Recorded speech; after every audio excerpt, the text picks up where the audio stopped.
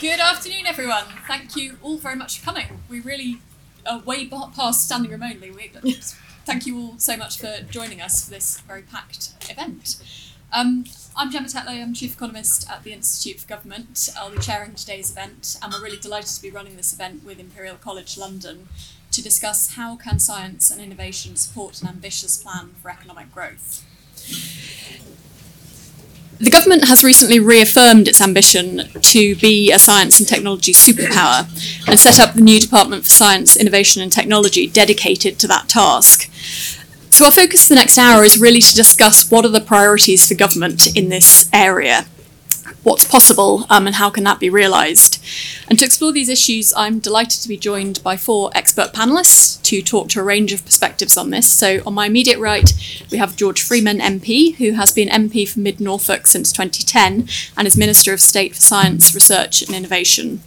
On my far left, we have Professor Nigel Brandon, who's Dean of the Faculty of Engineering at Imperial College London. On my right, we have Katherine Bennett, who is the CEO of the High Value Manufacturing Catapult.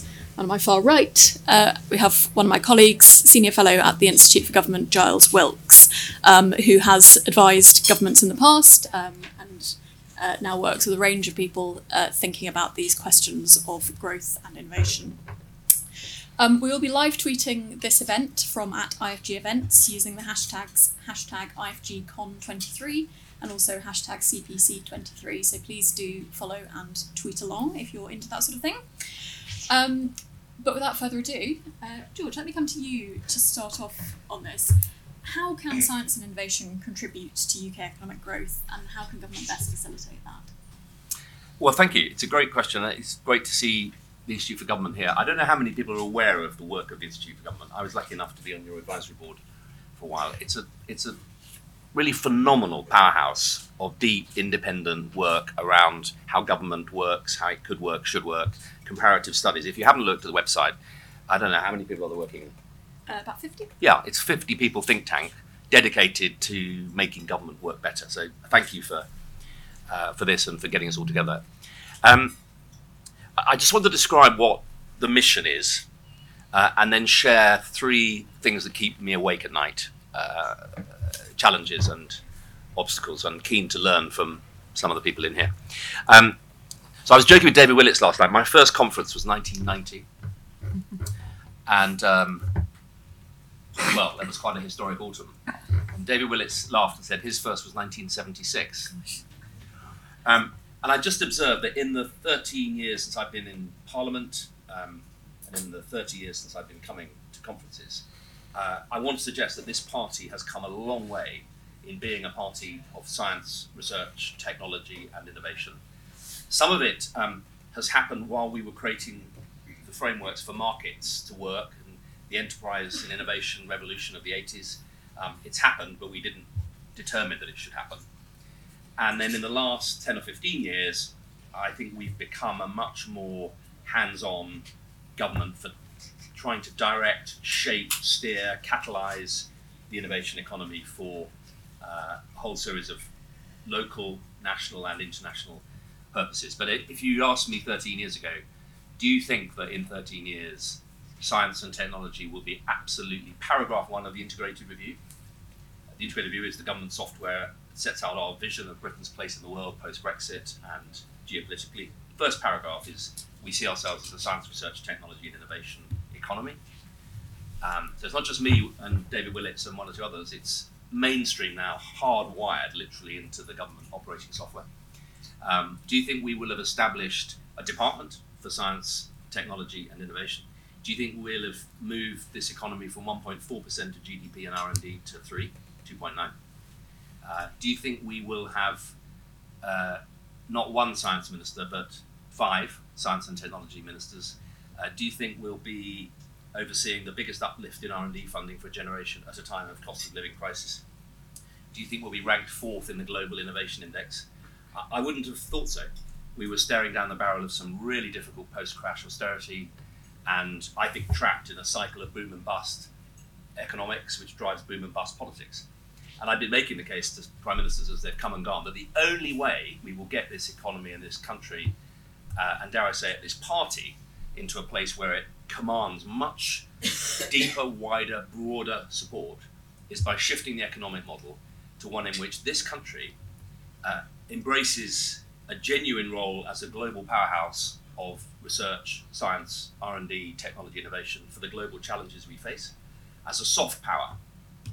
And it's far from finished. In fact, we're just starting. This spring we set out a 10-year framework for the new department, the S&T framework, to deliver this. But I also want to just remind you all of the opportunity. I genuinely think if we get this right, given the global appetite for technology and agri-tech, we've got to double world food production in the next 26 years on the same land area with half as much energy and water. We've got to clean up the oceans. We've got to drive a massive industrial transition to net zero. We've got to tackle global pandemics. There's a wall of money out there for science and technology. This country has it, but we've been running a service economy for 40 years. And our membership of the EU, although I didn't vote for Brexit, our membership of the EU did accelerate the servicification of the UK economy. This is an extraordinary opportunity for us to attract much more global R&D, unleash the genius and the power of UK entrepreneurship and innovation all around the country. If we get it right, I think we'll be telling our grandchildren, you had to be there. We had a horrendous decade, 2 crashes, political turmoil, disruption, 5 prime ministers in 5 months. And then we settled down and went out into the world, 1 foot in Europe, not in the European Political and Monetary Union, but a regulatory testbed pathway into the European economies, 1 foot around the rest of the world, convening nations, and we drove massive global investment into Little Britain R&D and exported technology all around the world. So that, I think, is the opportunity. It's what we've set up the department to do, and it's what I'm proud to be the Minister of State for. I think I was asked in the US in summer, what are the things that keep me awake at night? And I really like, particularly with the Institute of Government, to focus on what I think are there are many, but really big barriers. One is Whitehall's ability to move at pace with the entrepreneurship, agility, and flexibility to move at the pace at which these technologies are moving in every field, but nowhere more than in regulation. It's a huge challenge. We did it in the pandemic. We had to break all the rules. We had to have an emergency to get the urgency into the machine. We all now want to capture that. How you do it is a big challenge. And one of the things we're doing in creating DSIT as the Department of Science, Innovation and Technology is try to create a different sort of department. So, for example, we're looking at, could we get 20-25% of staff to be from the science and technology sector in the department, seconded, and 25% of our civil servants. Nearly all good, hard-working, honest people, but I was in technology venture capital 15 years, and I'm well out of date. So if you haven't been immersed in the sector, it's quite difficult. So can we make it the most exciting department to work in? Because you get embedded in the sector, and you're much more aware of what's going on. So that's one way, but we also have to be much quicker. We need to build digital regulatory frameworks. It's no good asking the Law Commission to write an essay about autonomous vehicles, 5 years later deciding we'll frame a bill, 3 years later introducing it to Parliament, 4 years later putting it on the statute books. The technology you were regulating would have gone out of fashion by then. Technology cycles are so quick. So we really have to build a more agile, digital, entrepreneurial Whitehall. Secondly, I really worry about skills. I'm focusing heavily on these R&D clusters all around the country, from Glasgow Satellite City, Edinburgh Superfast Computing, Animal Health, Newcastle Data City, Leeds Digital Health, Bio, Yorkshire, Sheffield Advanced Manufacturing, Norwich Agritech. I could go around the country. There's about 25, 30. We're digitally mapping them. And in those centres, there is still a disconnect, I think, between the incredible job creation of the most innovative companies and the local skills framework. It's great in some places. Warwick is doing really well. Northumbria University, Newcastle are doing really well. But there are places where there's just a massive gap. And that is a big problem, because these innovative sectors are going to need about 100,000, 200,000 new jobs. And we need to be training our people to have them, or else we'll just shift the immigration crisis to another generation. So there's a huge skills bit. And thirdly, I think there's a huge devolution challenge here. Levelling up, to me, is about harnessing the genius of the innovation economy to drive an R&D economy, not a research economy, an R&D economy all around the country by connecting the deep science to the supply chains, to advanced manufacturing in every sector, in space, in life science, in agri-tech. I used to run companies in Cambridge. If you ever got to the point where we actually made a box, made something digital and smart with hinges that worked, and no one in Cambridge really does that. You just sell the IP. But up here, in the northeast, in the northwest, in Manchester, in the Northern Powerhouse, 8 universities, the N11, this huge engineering legacy and micro advanced manufacturing.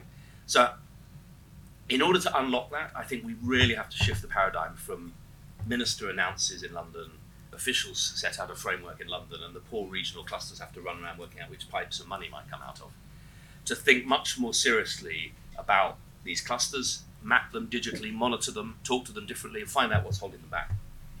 And it might be we haven't built the motorway, we haven't built the bypass, it might be there isn't enough venture capital, but it won't be the same everywhere. That's a huge challenge for Whitehall. As you know, we love to frame the problem simply, set out a set of initiatives, and move on. And you can't do that in the innovation economy. So those are my 3 big challenges. Whitehall, agility to stay in touch, skills, and our ability to really devolve. And if I was in the Treasury, I would say there is no such thing as the economy. To coin a famous previous leader, who's often misquoted, she went on to say, only the components of that society, families, communities, individuals, people. And I would say there's no such thing as the economy in the Treasury.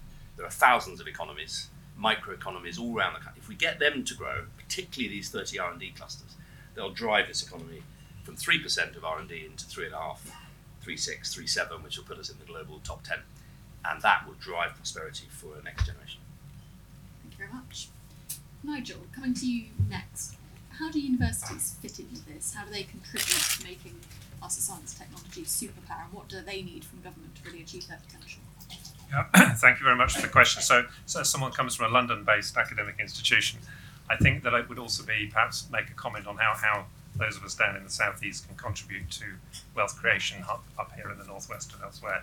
But let me make a general comment first, which is I think research-intensive universities, and the UK is very fortunate to retain and still have a number of truly world-class research-intensive universities, and as you say, Minister, widely distributed across the country, and in all parts of Scotland, Wales, and Northern Ireland as well. So we're very fortunate in the academic sector to have the luxury of taking a longer-term view, and that gives us the opportunity, and indeed I think the imperative, to develop the new knowledge and skills that will underpin the growth in the industries that will come in the future, as well as support, of course, industry in developing and rolling out the technologies of today. So if I just look at my own institution, in the last 5 years, we've created businesses from both our academic body, but also our student body, and increasingly I think you're seeing students absolutely passionate about getting involved in this type of endeavour, which have attracted £600 million of investment. They've created and supported close to 6,000 jobs. So that's just a cluster, in this case, a sort of West London cluster, if you like, out of Imperial. And if we look back, I was involved myself in founding a company some 20 years ago. That's now the most valuable pure play deep tech company in the FTSE 250. That's taken 20 years, but it does take time. We've got students founding things like Pure Affinity, which is a water treatment company, and that's building a manufacturing plant near Middlesbrough. So I think you can look at how these things can interact and so on.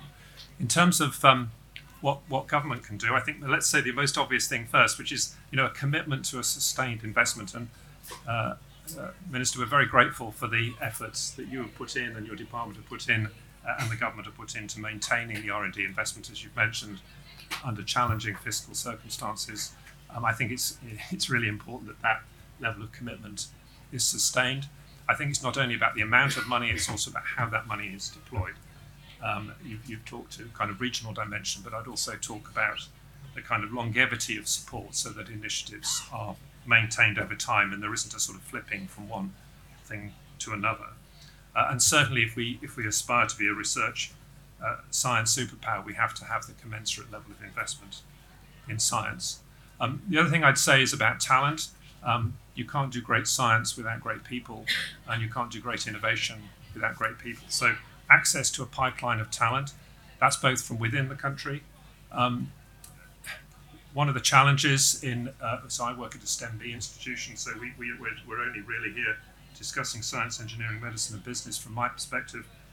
And we have to have the right pipeline of talent, of the right motivation and quality to enter and benefit from the skills and so on that we can impart. So that's about, for us, maths education. And if you don't know, we're already working to open a maths school in North London because the provision of adequately qualified maths 18-year-olds is key to a STEM B pipeline. But of course, it's not only about home students, it's also about a pipeline of international talent. And so attracting the very best people to the university sector from all over the world, both as students and as staff, is absolutely imperative. There is a global sort of competition for talent, and we have to play a role in that. And then finally, I just make one point, which is about internationalization. Science is an international business, and so we have to have means of collaborating internationally, and we need to make certain that we can do that within my own institution. Over half our publications and papers are with an international co-author from 192 countries at the current count. So it's very much a global business. Just on briefly on the place agenda, as you mentioned, as you raised it. If you're not aware, we're actually opening a medical school in partnership with the University of Cumbria at the moment. So we're very pleased to be doing that. I was here last week actually chairing the Greater Manchester Electrochemical Hydrogen Cluster. There's of course a huge amount of work going on in here in the Northwest in that space. I absolutely agree with you that we need to focus our work and our innovation in the places where it can make a difference. It does not mean that those of us in London cannot contribute to that agenda. I just want to be very clear about that. And we're very keen to do that in partnership with others, but thank you very much. Thanks, Nigel. Katherine, coming to you. What success has there been in translating the UK's science strengths that Nigel set out into economic growth? And what more is needed, if anything, from government to sort of facilitate that? Well, I could bore you for an hour about some amazing stories from my Catapult, but I just wanted to build on what George said. It's just fantastic to have 5 science ministers, and I dug out a quote from the Prime Minister when he made that announcement about the new department, that we need to make sure this is the country where innovation is happening fastest. And that's really what the Catapult that I have the honour of leading is all about, helping innovation move fast. So if I just do a very quick advert about us, because I'm not sure people really know what a Catapult is. So we were founded in 2011 and supported completely by Innovate UK. And we're 7 centres of innovation across the UK, 25 sites. And I'm very proud to say we represent one of the largest advanced manufacturing capabilities in Europe. And, you know, we compete in the world as well.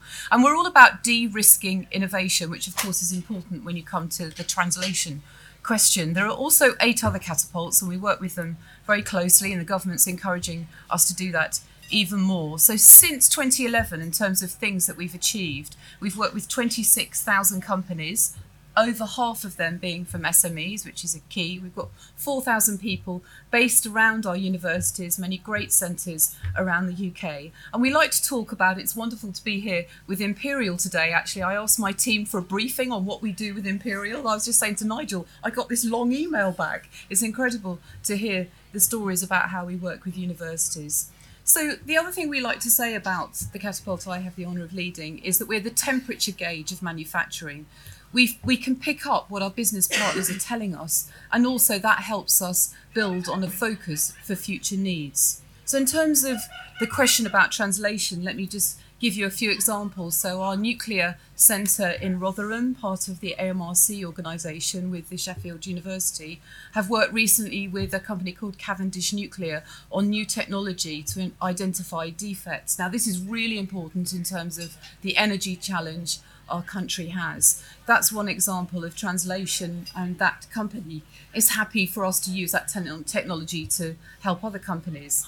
Another organisation I have to mention, the National Composite Centre in Bristol. I see 2 colleagues here from the University of Bristol, had an incredible announcement 2 weeks ago about the supercomputer funding from DCIT, the Isambard project, £200 million investment into that project. So we completely can be at the vanguard. So of course that will help with translation as well. Now, just one point to make, and my other colleagues from other Catapults would say this as well. The UK has been recognised for many years as a global leader in research, and we're second to none in many areas, and George and Nigel have just mentioned some of those. But perhaps for too long, we've had maybe a reputation for allowing the commercialisation of that to be lost. So we're great at the ideas, we're great at the innovation, we're great at the testing and the development, but maybe how do we turn that into commercial reality? So amongst the 25 sites, the 4,000 employees I have at my Catapult, there's so much more we think we could be doing. We're very pleased with the huge investment and the vote of confidence in the Catapult concept, and there may be more news on that to come, I understand. But there's more that to be done.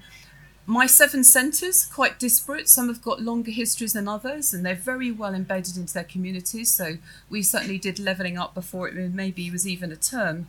But what we've endeavoured to do across those 7 organisations is work together on 4 what we call wicked problems. I'm loving all these expressions I'm finding out in the innovation area. One of which is net zero sustainability. Second, supply chain transformation and resilience. Thirdly, digitalisation. And fourthly, critical national infrastructure. So there's my advert over for the Catapult, and come and talk to myself or colleagues who are here today if you want to hear more. But we do feel that we can play a strong role. I came from industry, worked in aerospace and then previously in automotive. I mean, half of our employees have a similar background. The other half are all from universities. So we can help businesses on that journey of de-risking innovation, and the translation part of that is part of the story. Thank you. And Giles, finally coming to you. There have been numerous governments over the years that have had various initiatives around science, innovation and growth. What do you think we should learn from that? Have we learned the lessons from that history of what works and what doesn't? What a history it's been.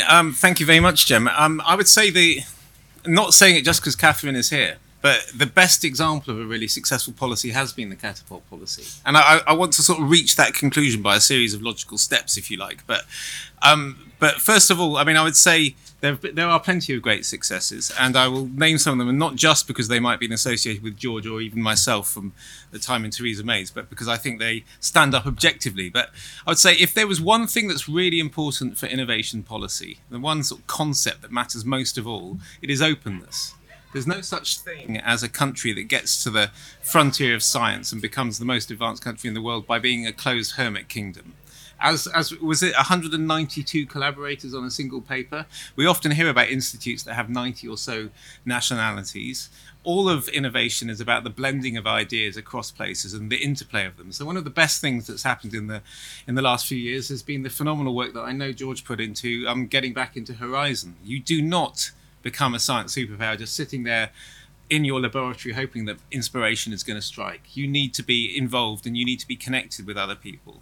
So a big tick to Horizon. And the most important fact also about innovation is the beneficiary of innovation. It's great to talk about commercialization, to be the inventor, to be the Sergey Brin who comes out with a Google search engine and makes an absolute phenomenal equity market killing. Innovation really shows its benefits in the use.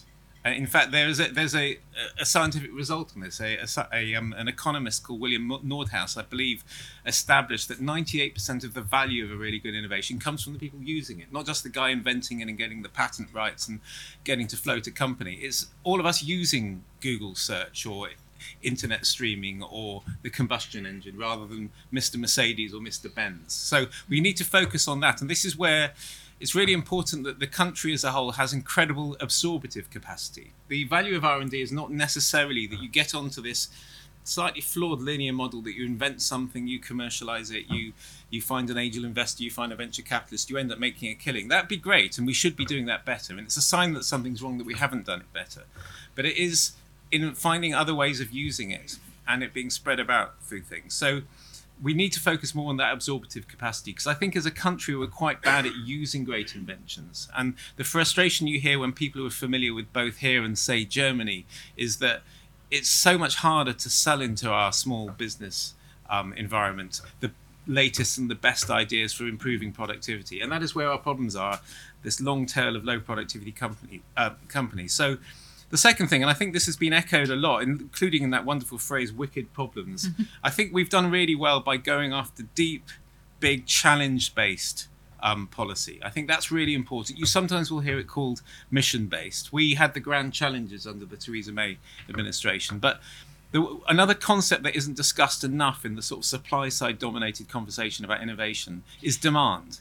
you need to know that there's a gigantic demand for what you're producing. And that gigantic demand is what is ultimately going to fuel and repay the finance that goes in at the beginning. The most obvious one, of course, is net zero. And I think this government has done really well in trying to align levers there. But thinking in challenge terms as well means thinking about the whole ecosystem. Again, we heard really smart comments about how we need to have the skill system correct. If you just focus on the R&D piece and not on all of the ecosystem, you're not going to get things right. And this also means, and normally business ministers come in, they say how pro-market they are, and they don't believe in picking winners. Actually, you do need to have a little choice making. Call it picking winners if you like, but we are 2% of the world economy.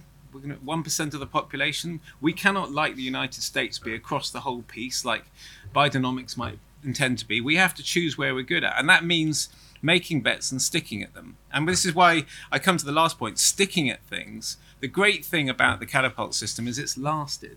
The institution that Catherine's in charge of dates back to 2011 and the term Catapult. I remember the argument with Vince Cable about whether we should use the phrase because everyone thought it sounded a bit weird. We can talk about that. Yeah, I mean, I'm glad we won that one in the end. But actually, you have predecessor organisations that were folded into you that have really lasted, and you really need that. It's so frustrating for business not knowing who to deal with, and the Catapult, I would say, is the ideal epitome of all this. It connects things. It connects business and academia, but it's lasting. And it's a commitment from the government to be really into this space. So whenever I meet a Catapult chair, I ask, are you using all the money you've got? Could you do with more? If there was, and I think they always could do with more. And I think we should be having a more directed industrial strategy based around science, where you have institutions that are aimed at your goals. Catapults are a good example of them, and I think we should be funding them more. Thank you very much. So before we go to questions from the floor, I'll just pose a few of my own. The first one I wanted to pick up, George, was your mention of devolution of responsibilities here. And you made the powerful case that the circumstances of different science and innovation hubs in different parts of the country will be quite different. What they need, the barriers they face will be quite different, and you need devolved responsibilities and power to tackle that. But you also talked about the fact that we may be in a situation where there's a great idea being developed in Cambridge, but it's really the northeast or the northwest that may be able to turn that into the reality of producing a new product. And I suppose my question to the panel is, how do we get this balance between devolving responsibilities and power and decision making down to address local issues at the same time as not losing that connection between different areas and facilitating that sort of transfer? Yeah, look, it's really, I'm tempted to say, what a weird question, but I understand why you're asking it. I don't, by devolution, mean that the northeast can't talk to the southeast at all. That's not at all what I'm talking about. I start from a position of suggesting to you that a big part of this country's problem in political economy has been massive over-centralisation, massive over-bureaucratisation. We have a weirdly vertical political economy, and successive governments have started to grip it properly. But it's really important. I happen to think it's the most important defining mission of this government. Boris was right to frame it in those terms, and I think the Prime Minister is trying to put the detail around the delivery on it. But I think levelling up is much more than it's characterised as being a sort of hanging baskets for red wall MPs. It's about a fundamental shift in this economy from a London South East service economy to a much more strategic science research innovation economy that goes all around the country. And my point is that if you really want to deliver that, there are some really important things we need to do in government. Set out a framework, tackle the hard issues, as we're trying to do much smarter procurement frameworks, much smarter regulatory frameworks. Create the framework. But don't think that that alone is all that's required to allow those 20 or 30 clusters to really, really grow. And the reason, I mean, practically, I think there's a few specific things. There is a wall of money. I mean, multiple tens of billions of investors right now who want to invest in the UK R&D economy. And we've made it really hard historically. You can back one company, well, it's great. But I want a world where you can ring up the Greater Manchester R&D Development Corporation and say, I'm from Mubadala or UAE or America or wherever. I want to put 400 million in for 10 years. I want to fund an institute, some fellowships. I want to fund some companies, a venture fund. And I think we've got to allow much more quickly regional leaders. If you've got a mayor, you've got a development corporation, they can buy up the land and make it happen. But actually, we should be doing it all around these clusters, making it much easier for investors. Whitehall has been really bad at that. Secondly, it's the local leaders who will really understand Giles's point and Catherine's point about ecosystems. And thirdly, actually, I think when you empower those leaders, what they'll start to play to is their particular strengths. And people in Cambridge, guess what? They're beginning to realise they don't have that expansion room for So what is Cambridge doing? It's come to Manchester. What is Imperial doing? It's going out. So far from mitigating against collaboration, taking people off the delinquentising dependency of a government announcement gives people the power to pick up the phone and make stuff happen. So it's not at all to prevent the networking. I think it'll be much more effective. And when Andy Burnham picks up the phone to Andy Street and says, listen, we have our political differences, but let's link much better our ecosystems, that's more likely to drive real transformation than a minister saying, let's make it happen. So I profoundly believe that devolution is part of innovation. If I could add to that, and I have another hat I wear, I'm the chair of a thing called the Western Gateway, which is the West of England and South Wales economic powerhouse, so a bit like the Northern Powerhouse, but we're a bit new, so another day I'll talk about that. But it's interesting because competition is good in regionalisation, as well as ensuring that you're empathetic to the needs of other parts of the UK. So investment zones, for example, were part of the Levelling Up white paper, and I sit on the Levelling Up Council, and it's so important that the link, as George was talking about earlier, about the Whitehall linkages there, that works. And a good example of that is ALMRC up in Rotherham. Recently, they all put their shoulders to the wheel. They've got the first investment zone in South Yorkshire, and as a result of that, they've got a huge investment from Boeing. So Boeing were like the anchor company, and that will bring a whole load of jobs to that part of Yorkshire. And I'm very proud that part of my Catapult were also part of that. So what you definitely need for big companies, SMEs slightly different, is to have the local area really campaigning and fighting. That's so powerful, as you know, having worked in a big company myself. If an area really fights to get you, it really helps. I think this competition can be a good thing. On SMEs, though, it is more challenging. We've done a lot of work recently on mapping SMEs and manufacturing, and I'm really embarrassed to admit we only touch 2% of all of SMEs across manufacturing, and we are on a mission. We're going to completely change that figure, and we do work with a lot, so it just shows how many there are.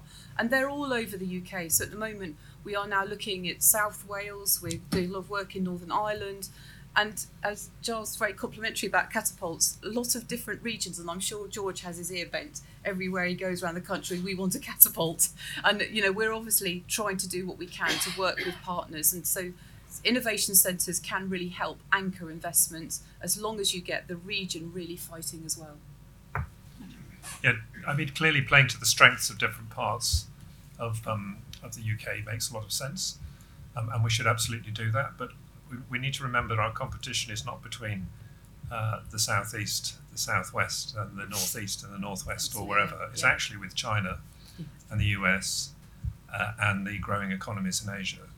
So we have to work competitively but constructively. I guess that's my main plea, and not let not kind of let a dogmatic approach drive what we would like to see, which is a focus on positive outcomes and dare I say excellence in its broadest sense. So I think that would be something. If we can get the tension and balance right between those things, we will do well. If I look back far enough in my own life when I was in industry, it wasn't always the case that a place-based agenda worked, because people sort of had to find somewhere from their region and they weren't necessarily the right partner. Mm. So I think you've done well. It clearly adds value. We need to take care that we do it well. That's my main comment. Thank you.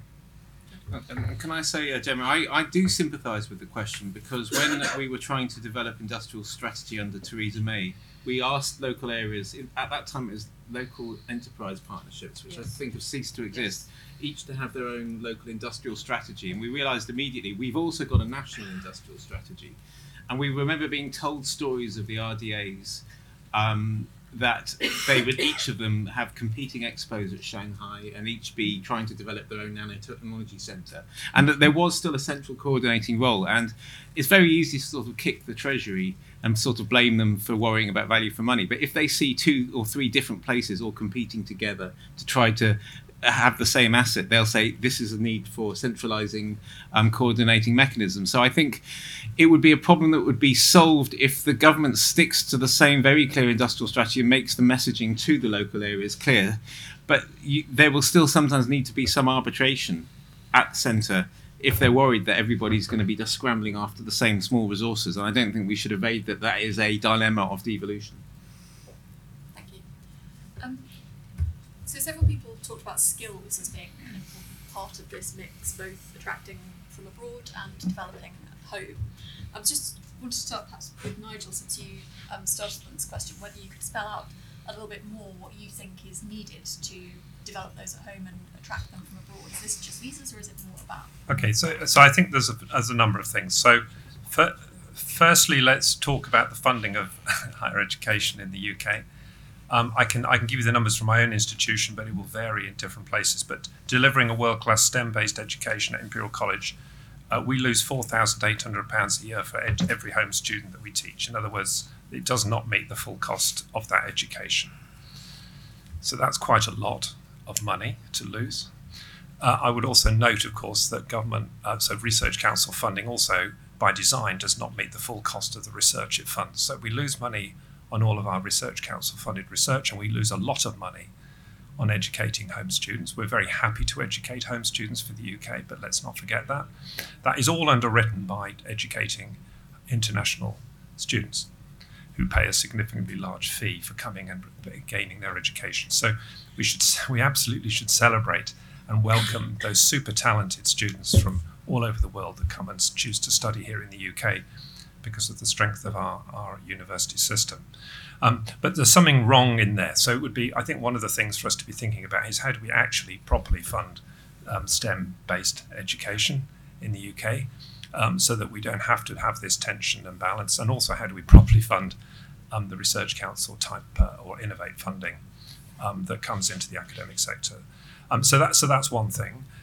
Then of course it's about how do we ensure that we are as attractive a place to come for those for that talent, whether that's talent from within the UK choosing to go to university for the first time, and that really sits with us as an academic sector, I think, to make certain that we are reaching out to as a diverse a pool of talent that we can, but also for our international students coming from abroad, that the UK is attractive, and that's around visas, not only to get into the UK, but also for post-study work. And I think the system at the moment is working okay. It's proving to be quite expensive for students to get those visas. It'd be great to see the cost of that addressed. And of course, it would be great to see that expanded, because we do attract super talented, motivated people to come and study here in the UK who build an affinity for us as a country. And it would be lovely to retain as many of those as possible within our industrial or commercial base, or indeed in our research base. So those are the three areas probably I'd focus on. Thank you. George.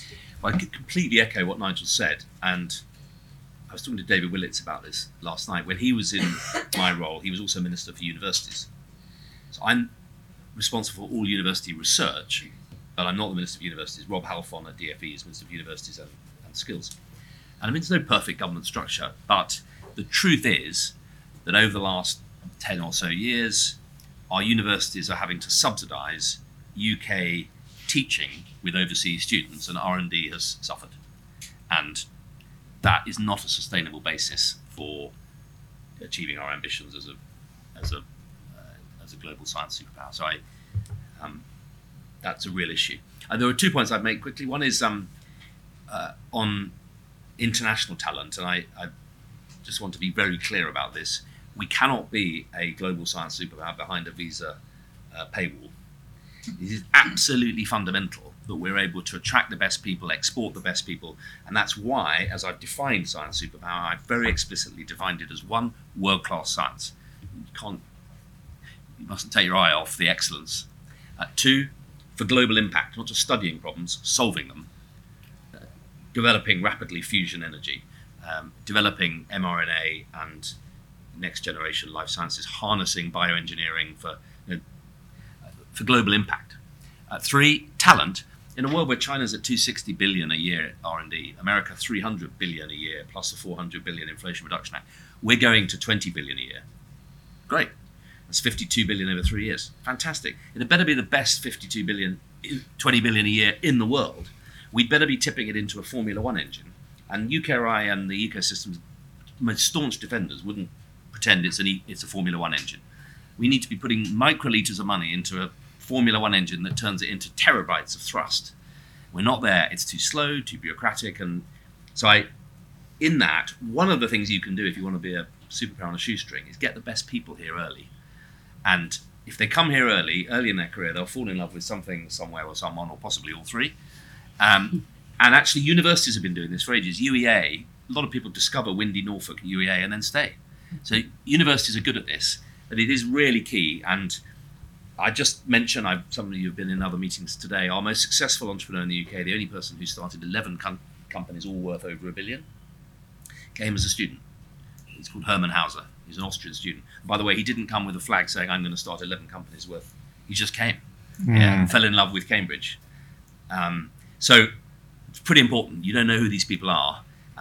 They've always been the lifeblood of our innovation ecosystem.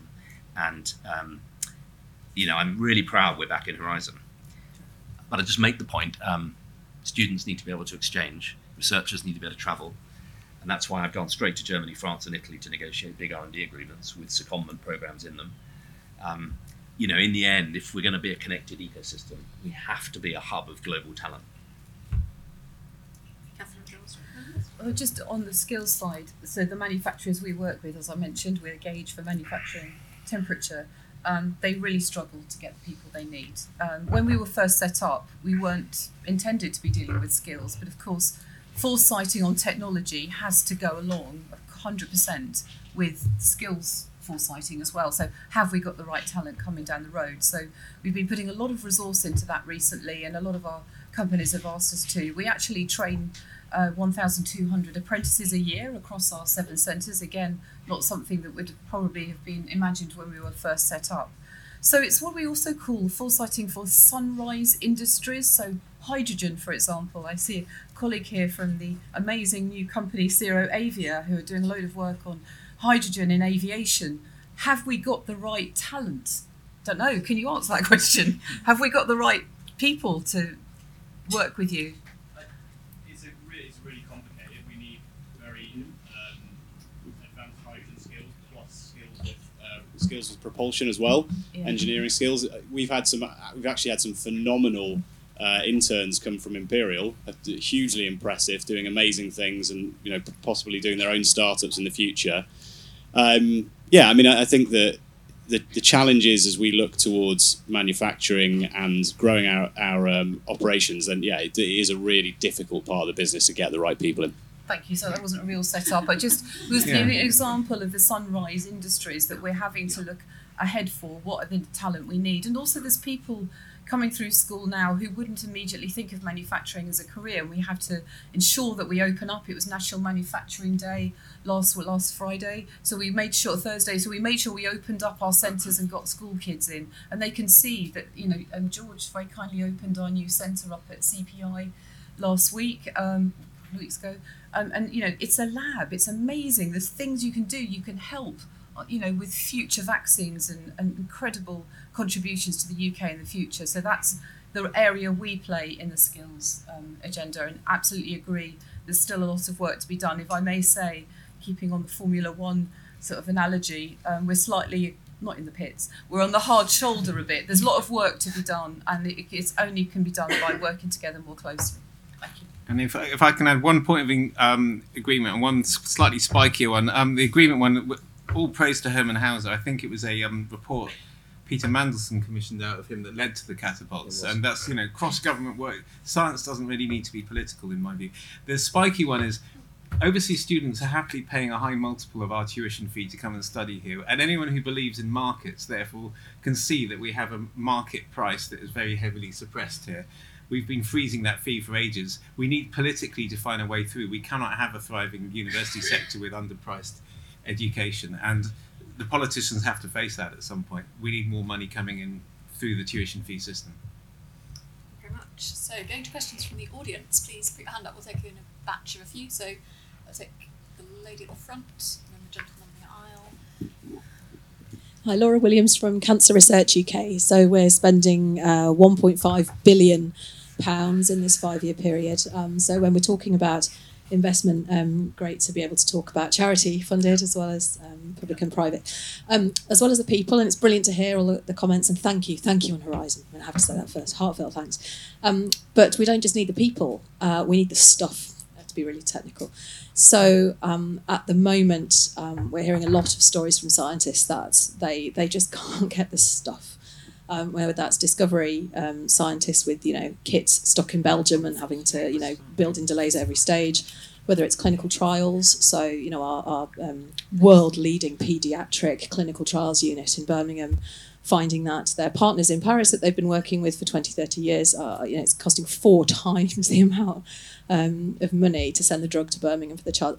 This is real world stuff. This is children with cancer in the UK not getting access to treatments that they should be getting because we can't open arms of trials. So I want to be really clear though, America is still like the number one place for global collaboration from our scientists' perspective, but we've got to still think about how we get stuff to and from the EU.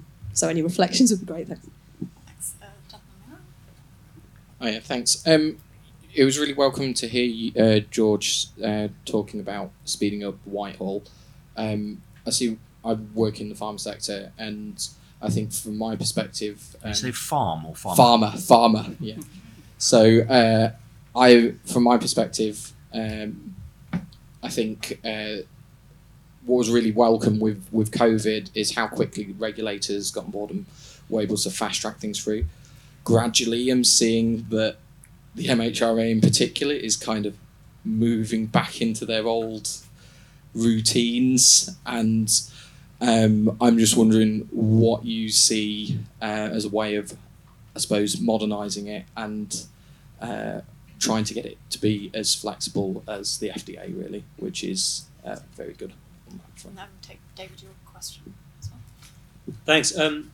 Minister George, your remark about service at the beginning, so I agree with you. By the way, it's wonderful to have a minister who's so enthusiastic about science. But on the service industry, it seems to be there's 2 counts. One is it's a good site for innovation. Like, coal mines and innovation from low tech just pull stuff out of the ground.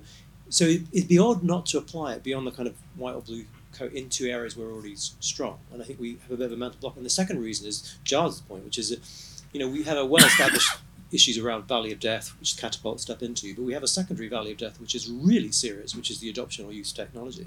But our back of the envelope estimate is we could roughly double UK productivity growth if we solve, just some of the shrouding issues around you can't tell what's good or bad in many sectors. So I just feel like, it's worth maybe coming back, and you've got a lot of issues to deal with right now in DSIP, but this is one where I think actually it's an opportunity rather than necessarily a challenge. David, can you just say who I'm you sorry, are? I'm David Halpern from the Behavioural Insights team, often known as the Nudge Unit. Great. Thank you very much. George, I'll come to you first, please. Pick and choose. Yeah, so look, I have 2 questions on life science and trials and one on adoption. So clinical trials, the pandemic the discovery of the vaccine was great, but to me the biggest win of all was the NHS put together the world's biggest and fastest clinical trial. It was bigger than the next 10 put together in months. It was the most extraordinary achievement. So for all the agony of the NHS being 467 organisations and the adoption challenge, when there's an emergency, when it moves, it really moves. And it's all the more disappointing then that clinical trials fell back 44% in the last 2 years, which is why when I returned to the life science portfolio this spring, the Chancellor, I and other ministers have got together, we announced a £650 million package to implement the James O'Shaughnessy report in full in May, and he's made a whole batch of really important recommendations. This isn't just getting back to where we were, by the way, because we've signed multi-billion-pound R&D agreements with Moderna and BioNTech and others, which will require about 50,000 people to go into trials. So this is really urgent, and we're on it. the big challenge, I think, is in the NHS, the National Institute for Health Research. So the NHS is, 120 billion odd a year, drug budget 15 billion. 1.3 billion every year goes to the National Institute for Health Research, which is what it says, and it's underpinning the NHS, it's clinical trials units. And the NIHR gets 300 million a year, has done for 10 years to do trials. And they're academic. We're not leaning in properly to get industry trials here. And that is completely key. And it's completely key for both levelling up. The single biggest way to give people around this country access to innovative medicines is to get them into trials. By the way, in clinical trials, industry provides the drugs. What industry wants us to do is provide a faster runway, quicker data. And if we don't grip this, we cannot rely on us paying the highest price. We will never pay the highest price. I've been very clear with the pharma industry. The NHS can never pay the highest price. So we better have a compelling USP, and it is quicker access into the right patients, data. Come here, and that's why we launched the Accelerated Access Review. We set up Genomics England, we set up the Phenotypic Database and Biobank. Come here to work out who your drugs will work best in. And by coming in early and getting that data, you get them into the UK quicker. So it's utterly key that we deliver that. The NHRA have been through a tough time post-pandemic for all sorts of reasons. We're backing June hard. We've just given her a slug more money, but more importantly, backed her in all the stuff she needs.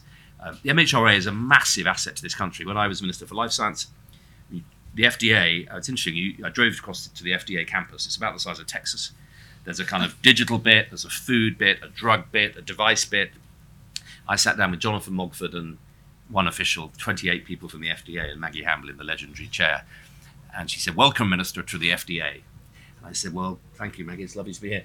I tell you what I'm thinking is, in a world of convergence where drugs become digital, send their own pharmacokinetic profile back, and stents are drug delivery devices that are digital, how are you going to legislate, regulate in a world of technology convergence? And she said, "Minister, that is precisely the challenge," looking down her table, "that we are facing." The truth is they are gripping it.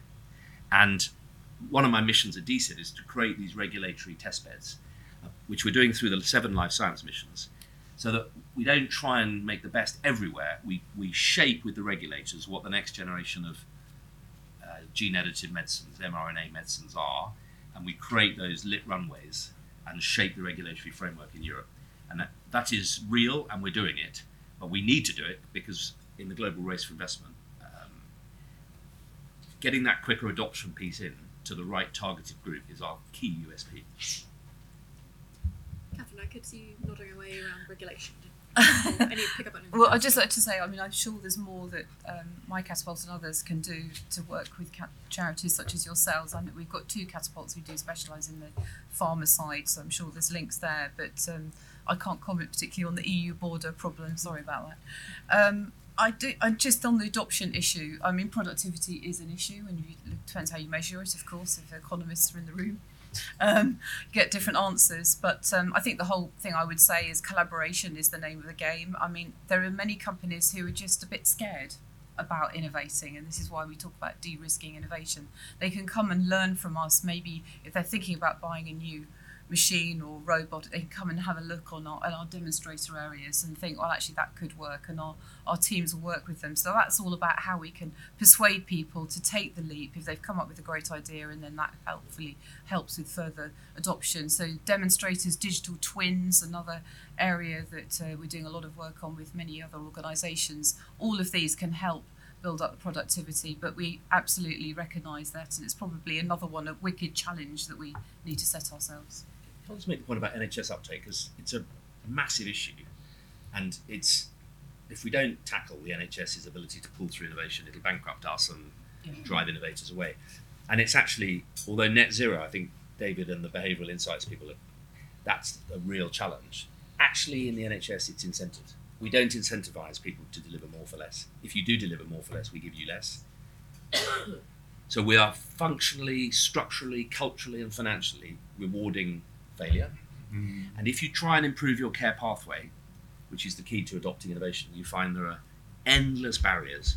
So we get micro innovation. A brilliant nurse, a brilliant doctor, a brilliant hospital woman will change a little thing in their lab, but changing the diabetes pathway, for example, requires huge effort across 467 organisations. That is a massive problem, because we're spawning the research, but we're not pulling it through, and it's not sustainable.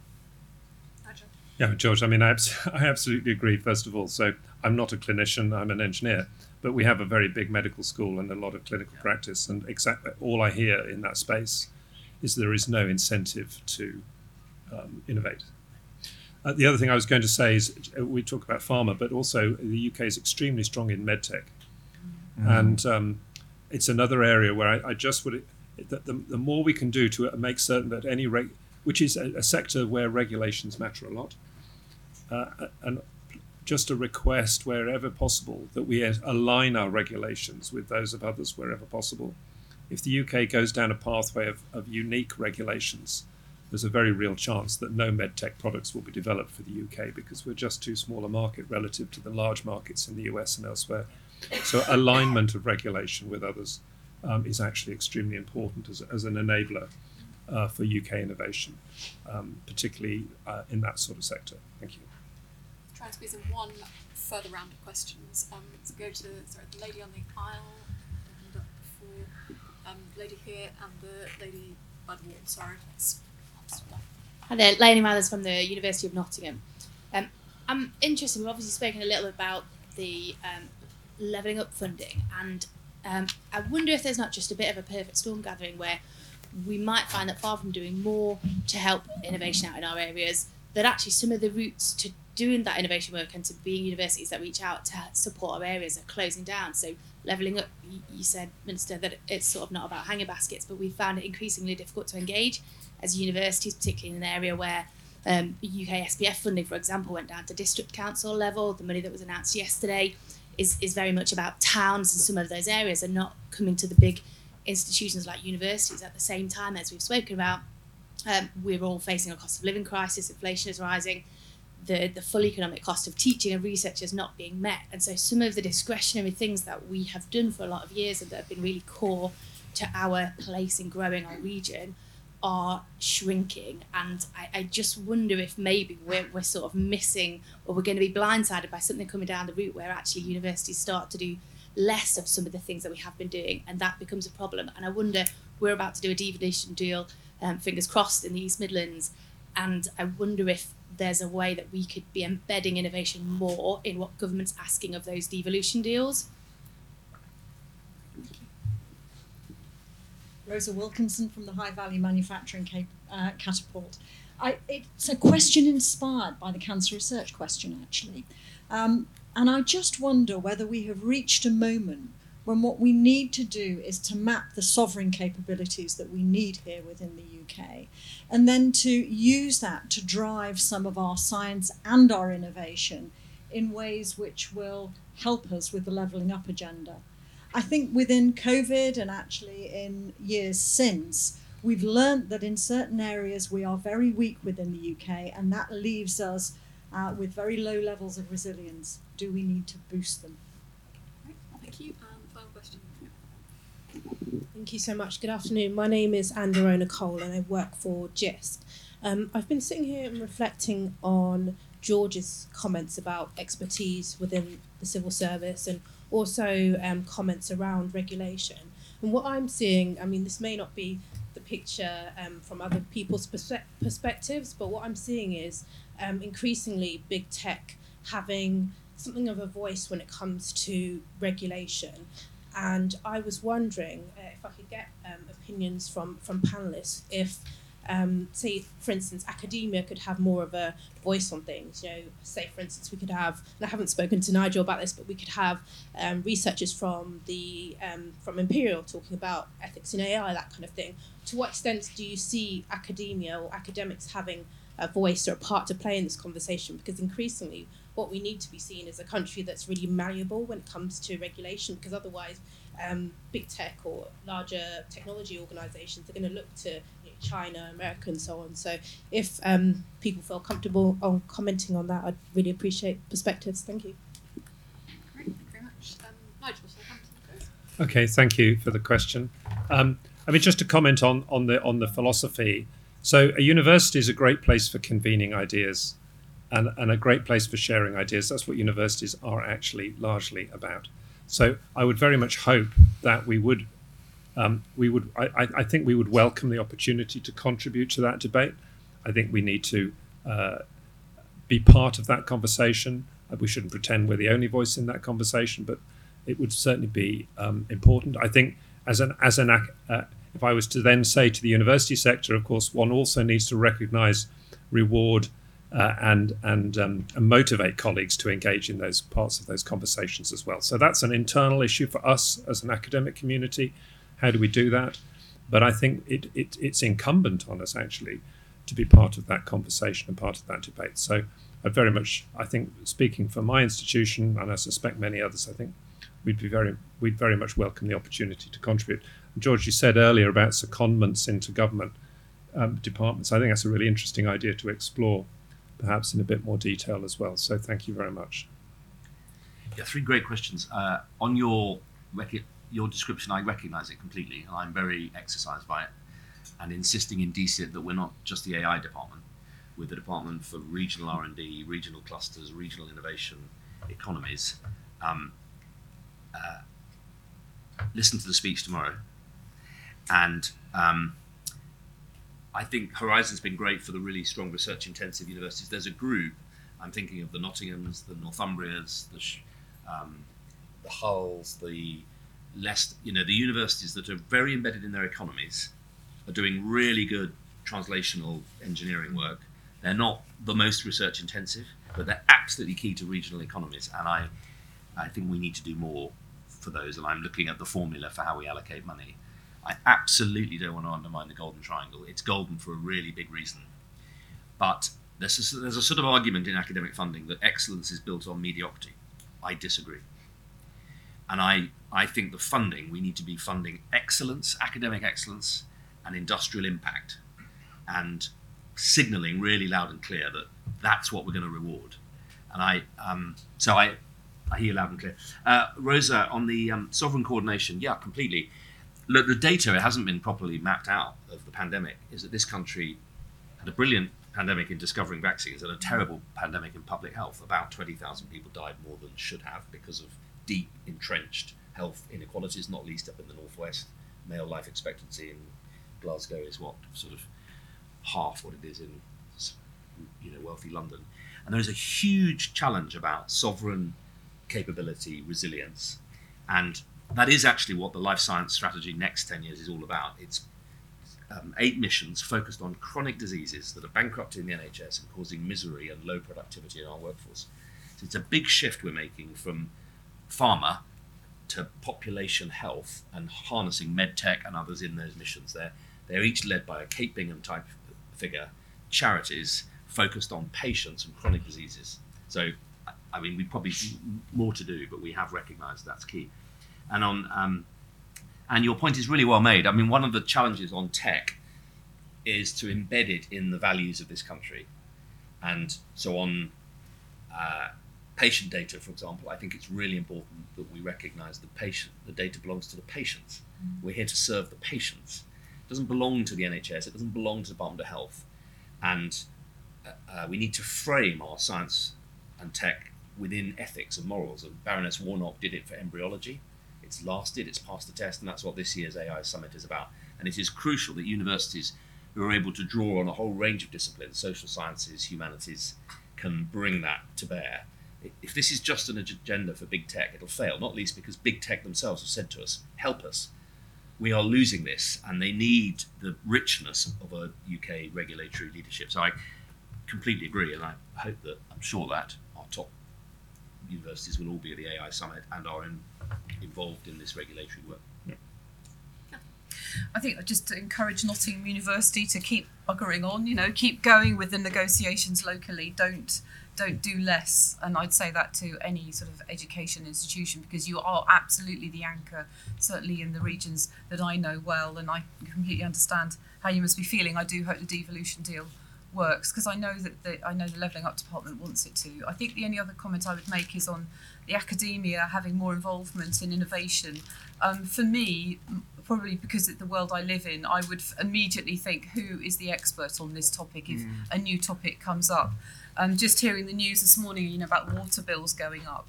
I've been asked to go and do some work with Exeter University on a water project, and I'm like, that is where I'm going to go to find out my information. I worry that people just Google. I love Google, but they don't actually go. And that's another sort of, crown jewels we have in this country. The other thing I do is the government's asked me to chair a task and finish group on critical minerals, and really you need to know where are the academic experts on that. So I would encourage us all. We need to raise the profile of academic institutions, and events like this do that. Thank you.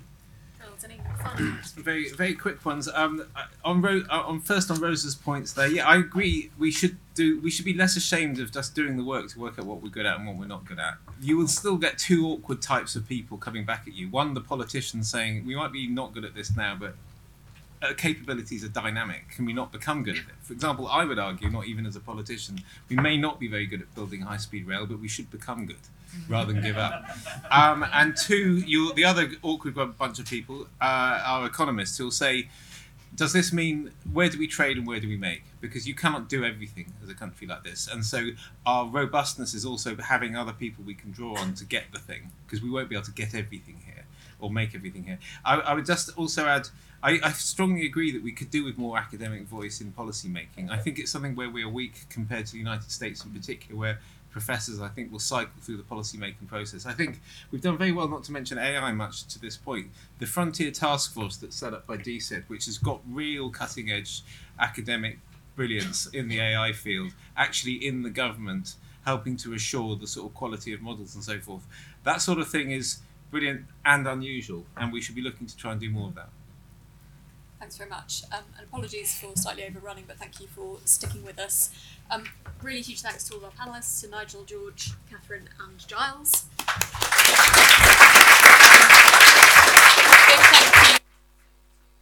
thank you for partnering with us on this event. It's been great. Thank you to all of you. Do come along to the rest of our events that are happening. You've got flyers on your sheets. Hopefully see you again. Thanks, Gemma. Very much.